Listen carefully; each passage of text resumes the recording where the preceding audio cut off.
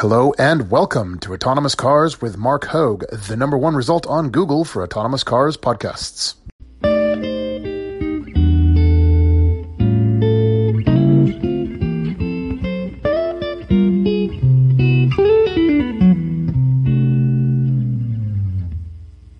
I'm Mark Hogue, a California licensed attorney, a 2X startup founder, a UCLA Bruin with a background in engineering and an economics degree, and twice a week we'll be discussing the products, tech, law, policy, and societal impacts of autonomous cars as they bring about the greatest step change in humanity since the Industrial Revolution. Hello, good morning, and welcome. It's Friday, the 29th of March, 2019. This is episode 93, or if you prefer, episode 92, part 2. Because we're picking up where we left off last time. So hold on, wait for it. I've always wanted to say this. Last time on Autonomous Cars with Mark Hogue. There we go. We were in the middle of a conversation with Dr. Justin P. Shore, PhD and collision reconstruction expert. When we paused for the break, we were in the midst of a conversation regarding the potential need for electronically speed-limited vehicles. Well, before we pick up with the conclusion today, Justin reached out to me pointing out that we all but anticipated such a move, as he shared with me an article over on CNN Business titled, "Europe Will Require Car Makers to Install Speed Limiters from 2022.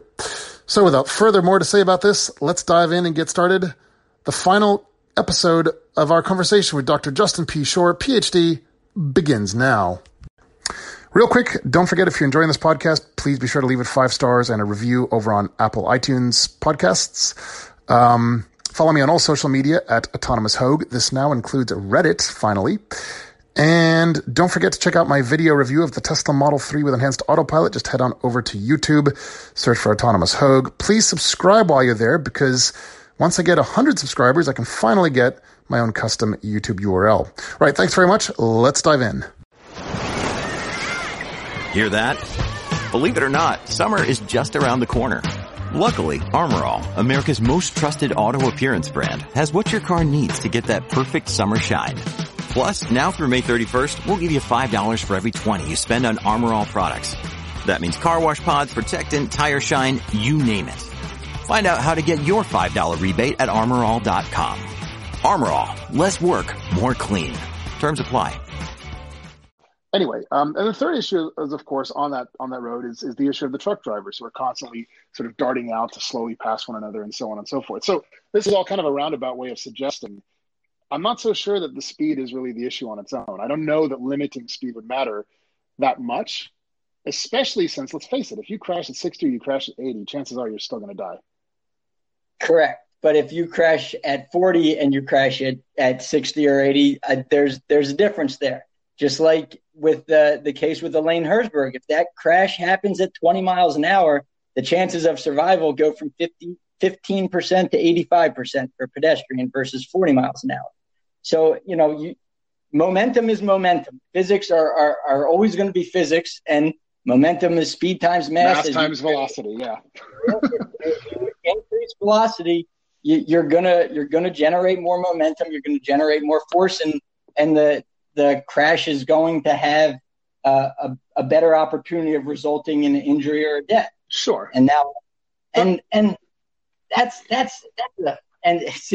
everything brings up a tangent. That's, the difference between crash worthiness and accident avoidance is another thing that I think is really poorly defined in what we talk about today.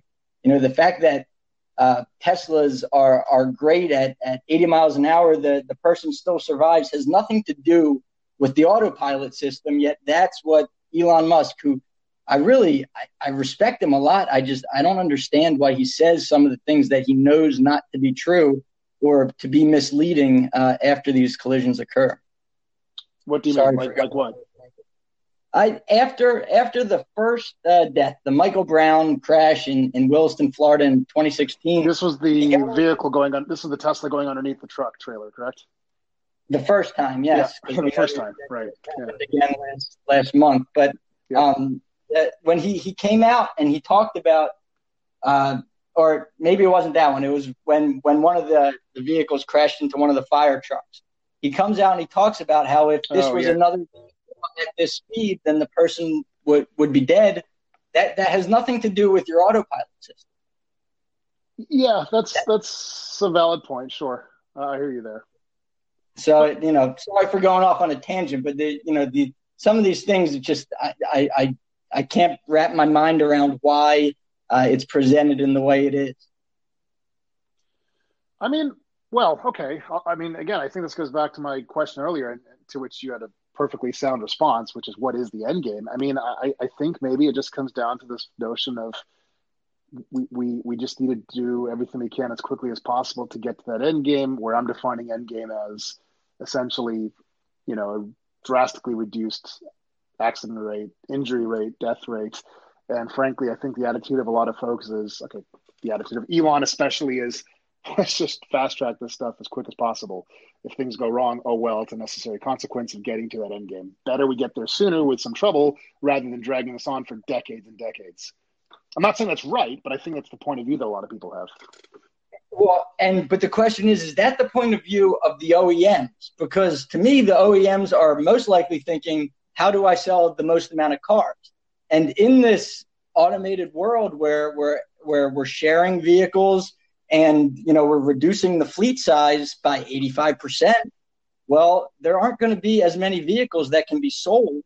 And essentially, a lot of the OEMs would likely go out of business.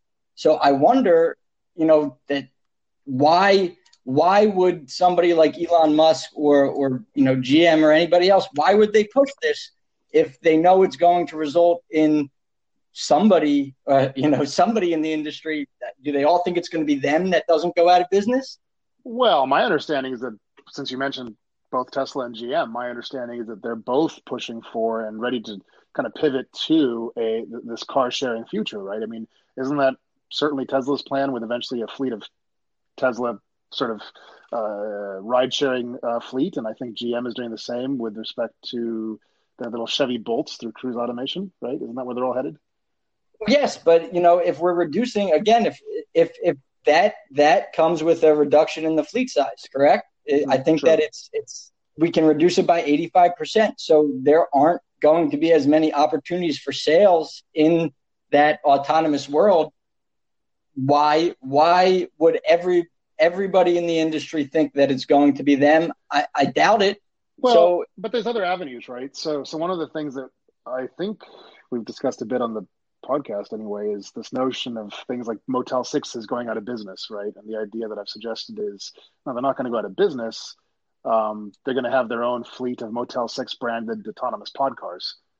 So you transform the whole notion of, overnight freeway motel stops into just fall asleep, get from A to B in your little Motel 6 pod. Right. So I think the point I'm going at with this is, I think there's a use case to be made that, say it's GM or Ford or Tesla or whomever, they're going to be able to sell, if not to individuals as they do now, which I think is addressing your point, right? But rather they'll be able to sell to all these other kind of more legacy type companies like motels to ensure they have some alternate form of revenue, right? So the analogy I've given quite a bit in the past was, if you go to, say, Strasbourg, just across from the French-German border, you'll see a Lufthansa coach bus driving through town. Why? Because you can't land an A380 or a 777 in Strasbourg. Instead, you land it across the border in Frankfurt, and then they shuttle you on a Lufthansa-branded shuttle bus. Same idea with these Motel 6s and other such companies, right? I think that's going to be the new revenue stream beyond just individual usage. Well, and I agree with that. Especially I love the point you make about Motel 6 in the other episodes. I think that that's exactly correct. That if assuming that this is the world that we get to, then I think that to me that seems like it would be the answer, is that those companies would absolutely do that. But then when we're talking about that 85% reduction, I'm sorry for going back to the number. But if we're talking about that 85% reduction, is that rolled up into that reduction, or is that not included in that reduction? And now you're sacrificing some of the, the assumed environmental benefits, which I don't think have been presented very clearly either. Are those what you're sacrificing at the, in order to sell the same amount of vehicles or close to it? And to be clear, when you say environmental, you mean literally environmental, like the environment itself, climate, yes?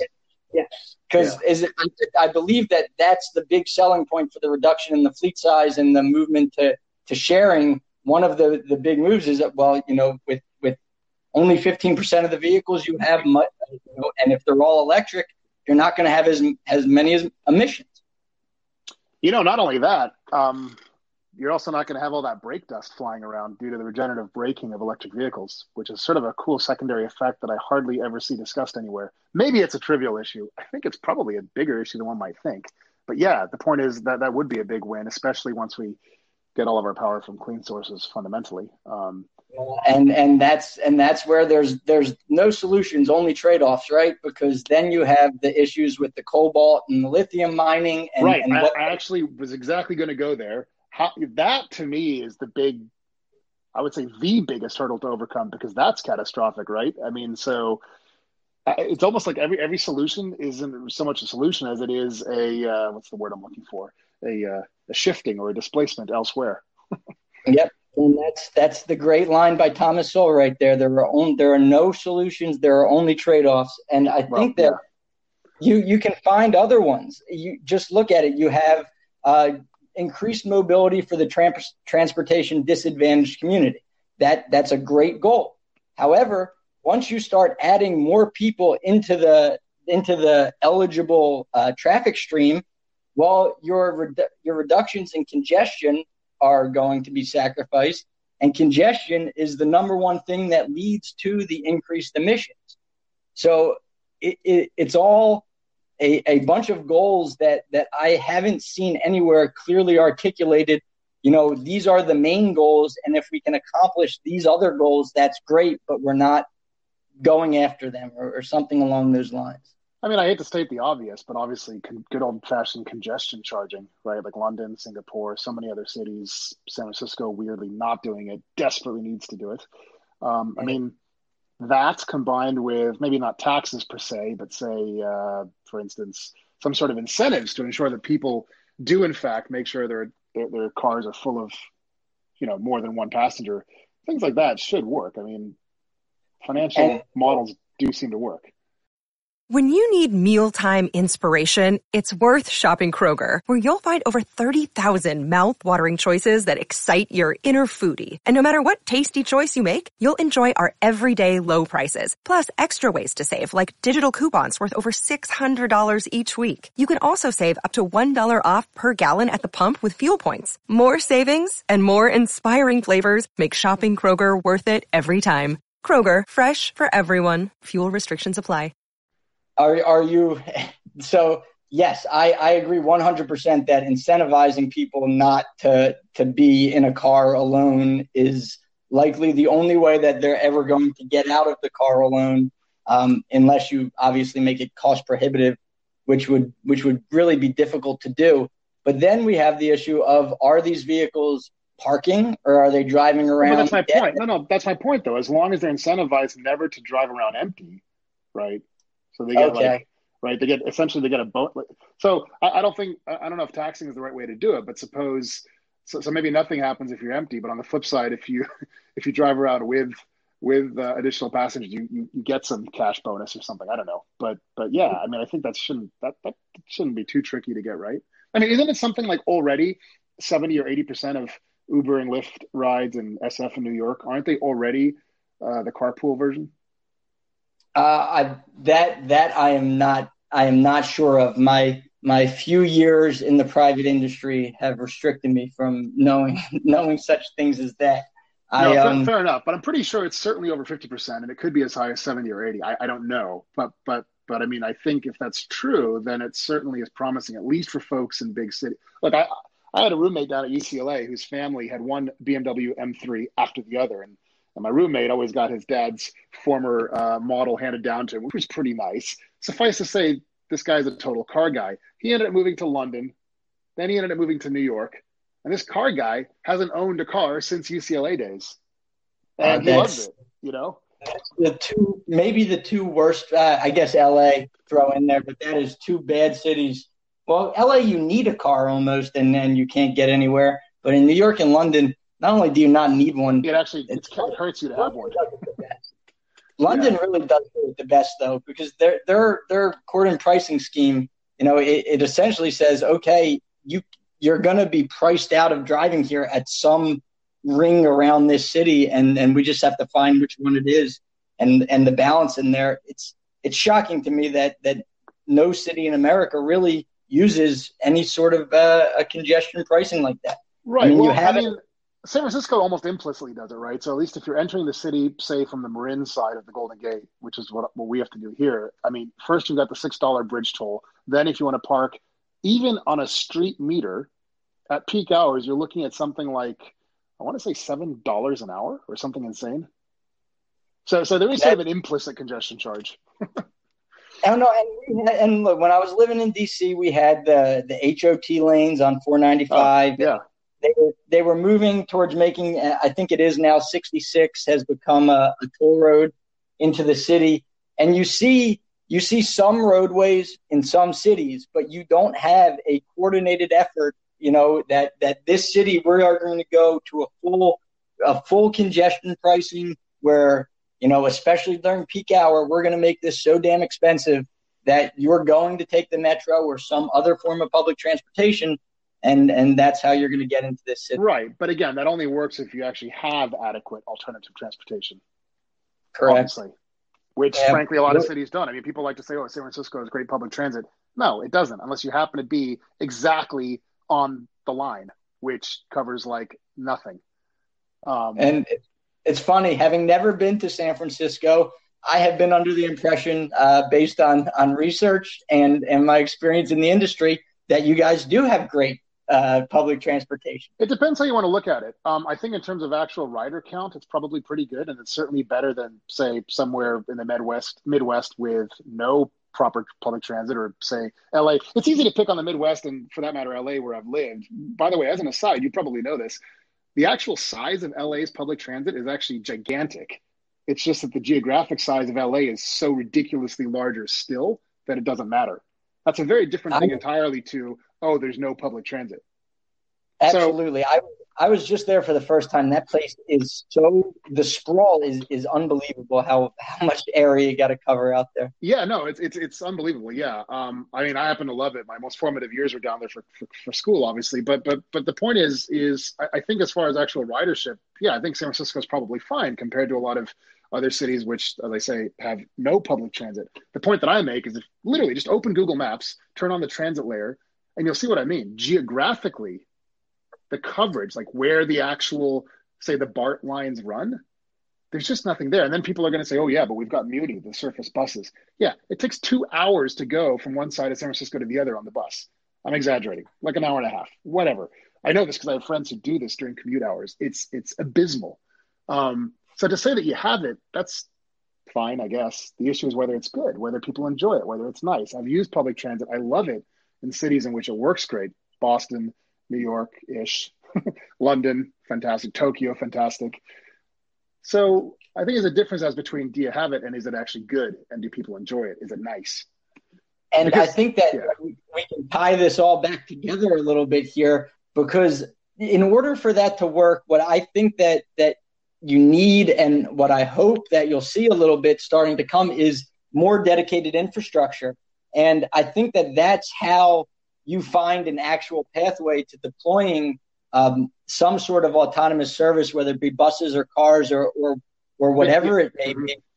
But you do it in the public domain, and you specifically ban cars from the city. So this is awesome. So this is a perfect segue to a thing I wanted to ask you. So you may have heard me, frankly, complain a bit about this massive construction thing going on in San Francisco again. I'm sorry, I keep picking on SF, I guess because I live nearby.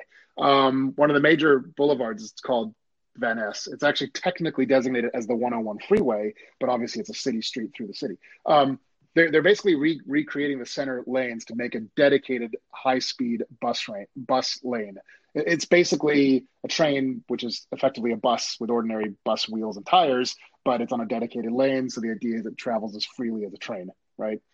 And so I'm thinking, okay, well, that's fine. But to the point that you just made, so I've been thinking about it. I'm like, well, why don't we actually just kind of this isn't really a chicken and egg problem, because even once we have fully driverless cars, meaning level 5, and even level 4, why not, it's not chicken and egg. We need the infrastructure first, as you just said. And so I'm thinking, well, why not be a bit more forward thinking? Why not make these lanes the lanes which are dedicated for these level 4 and level 5 cars? As I've said in previous episodes, I've said, nobody ever looked at it at a bus with overhead electrical wires or at a train and thought to themselves, this is super limiting. Geo-fenced doesn't need to be geo-limited. It's kind of liberating rather than limiting, because you just look at those and you think, okay, well, they're going to work in all these places.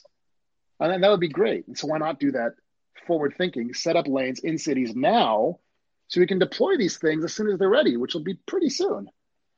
Why not just use the lanes that we already have and tell people to stop driving their cars on them? And I'm not being facetious there. I think that if you want to move towards that, I think that if you believe the technology is there, why not just go for it rather than these road diets and adding these bike lanes? So that's, that's actually, I'm with you there. I mean, as a bit of anecdotal counterpoint, so I've often found it a bit ironic that the car city of LA weirdly has this pretty spectacular 3rd Street promenade in Santa Monica, which is several blocks of pedestrian only.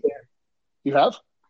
That's where I stayed when I was out there. Perfect. Right there you go. Okay. So, but I find it very ironic then that San Francisco, which is admittedly more pedestrian centric, doesn't have a single pedestrian only street anywhere. This always kind of blows my mind. And so, even Rodeo Drive in Beverly Hills there was a proposal a few years back to make that pedestrian only. Funny thing is they opted out of it, as I understand it, because part of its symbolism and its allure are all the Bugattis and Rolls Royces you see parked on Rodeo Drive, but that's neither here nor there. To your point, but we can't even get a pedestrian-only street. The idea of getting an autonomous car-only street, gosh, yeah, sure, why not? I've even suggested just deleting certain intersections on certain boulevards to help speed those up. I think that you are on to. I think you have to make a decision at some point. Are you going this direction? Are you going to make a left or are you going to make a right? Because with all the trying to accommodate everybody, then nobody ends up being happy. I think that it's going to take a probably a smaller city that's very forward looking, that's going to say, look, we're going to make a 20-year effort to rededicate land use so that the city is sectioned off a lot better, where the restaurants are in one area, the businesses are in one area, the housing's in one area, blah, blah, blah. And then to get in between those areas, you dedicate specific roadways to being specific types of transportation. I think that you solve a lot of problems that way.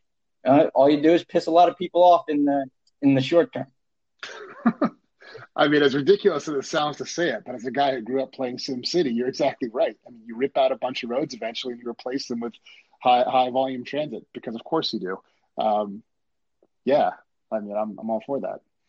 And, and again, I'm not saying that this is something I want or desire, but if I was in charge of making this happen, I think that I'd get to a point eventually where the only thing you can do is really go all in on this, because if you don't, I think that you put people at risk, you delay what could be potential, life-changing safety benefits for society, and you're restricting your ability to move forward into the future. Yeah.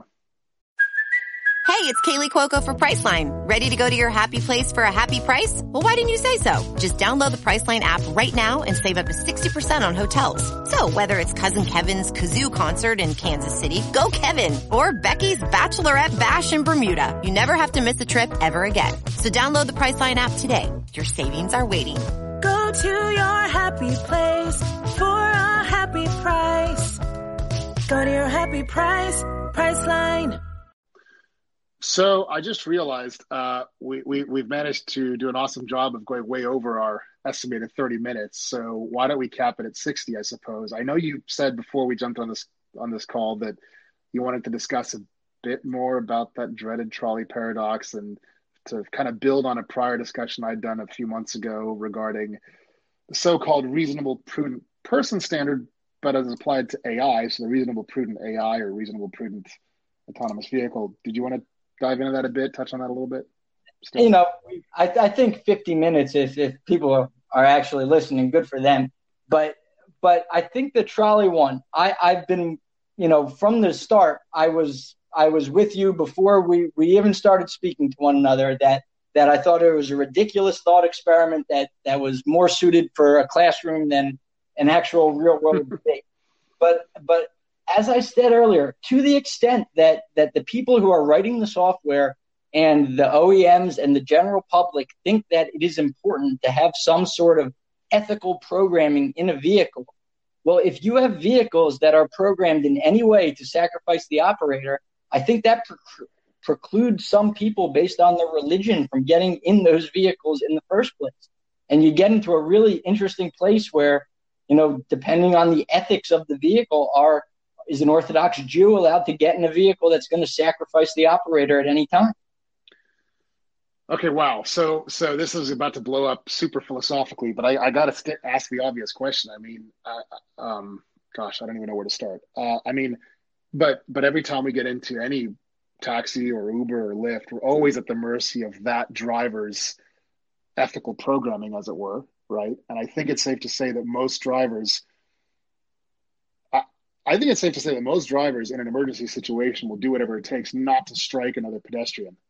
I don't know about another car, but certainly another pedestrian, even to the extent that it may injure themselves in their own car, right? And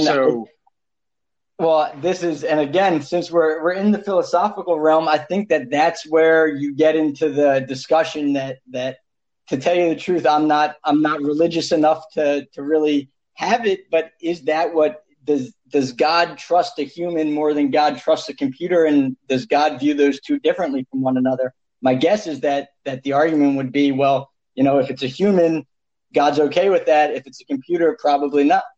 Because that's interesting. Because I mean, that's super interesting comment. Because obviously, if we again look at the end game here, one day, I think the projections are 20-ish years from now, AI will exceed human sort of mental capacity insofar as being able to make independent decisions, right? Isn't that kind of what they're saying 20, 30 years out from now? So at some point, it won't be a matter simply of us programming ethics, as it were, which, again, should be not allowed because you just can't and you shouldn't and you mustn't. But at some point, if AI is logically at that end point where it is effectively, I hate to use the word, but at some point it will occur, at the point at which it's effectively conscious or at least able to then be doing its own things in the same way that a human driver is making its own decisions, right? So it's a whole Turing test all over again. If you can't tell whether you're being driven by a human or a computer, you can't tell whether you're talking or chatting with a human or a computer, what difference does it make, kind of a thing, right? And, you know, again, it's beyond me. I simply, you and me both. I simply had the thought that I was reading an article, you know, about some of the potential issues, and there was a something that sparked the thought that to me, you know, you start to get into really tricky waters there with regards to what's allowed from a religious perspective in terms of, you know, getting in a vehicle that could potentially decide that, you know, the value of the life that it would hit is more valuable than your life. And I got to shout out to Martin there because he did the best job of articulating why the trolley problem is such a, you know, is so silly at this point when he said that, you know, if you program ethics from the start, you've already crossed the line. You've already crossed the line, right? Mm-hmm. I thought that was great, and you know, again, this is a discussion that I bet Joe Rogan and Elon Musk could have had during their little talk. Yeah, no, it's true. I mean, it does get super.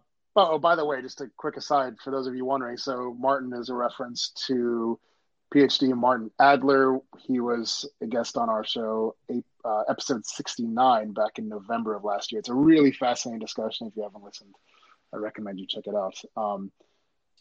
Yeah, so I have to say that was a thing I didn't know. I didn't realize that there was an issue insofar as you say, you know, if there's a chance the driver of the vehicle could cause the occupants to be harmed or killed, that's a religious issue there. I didn't know that was the case. Which then, raises a really interesting question. What happens with human drivers generally? I mean, how does one know that may not occur? It really gets into a tricky and interesting area. And like I said, that's it was probably a bad joke I made earlier, but I was alluding to the fact that you probably need to be stoned to come up with anything that's going to be reasonable there. This is interesting. Wow. Yeah. So this is why this stuff is so great, right? It literally spans all realms of study, of academics, of science, of philosophy. It's just awesome. And I think it's great to be able to have these types of discussions. I mean, the fact that you and I have too, of course, just by discussing this topic and that, we can find each other's thoughts on it so interesting. This is such a broad topic that it impacts everybody. I think that these discussions are really how we move the ball forward, at least in the short term here. It impacts them all right, like to the tune of almost 1 hour of us rambling on about this stuff. So we should probably wrap it up, but I do certainly hope everyone's enjoyed it. I got to say, man, at least from my point of view, I think this has been pretty swell. This has been awesome. I didn't even realize an hour had elapsed. I know. I can't believe, actually. This is awesome. Well, look, if you have any closing thoughts, I'm all ears. I think that we've said all that we need to say in this podcast here. I just thank you very much for having me on. I really appreciate it. Hey, it's my pleasure. Let me close it out with one thought. I think I mentioned this offline on a few occasions.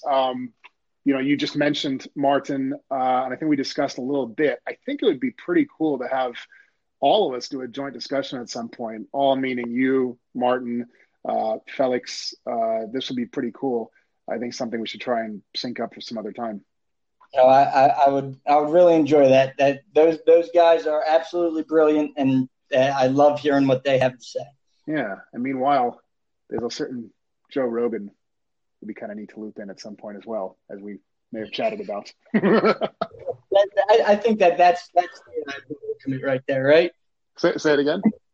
I think that's the ultimate, is to finally have Rogan get a decent discussion on the deeper aspects of the autonomy rather than the surface ones that he's had. I think that would be a lot of fun. That would be awesome. All right, man. Well, cool. Look, thank you so much. It's been great having you on. We will talk again soon. Thank you very much, Mark. Have a great one. My pleasure. Take care. Bye-bye.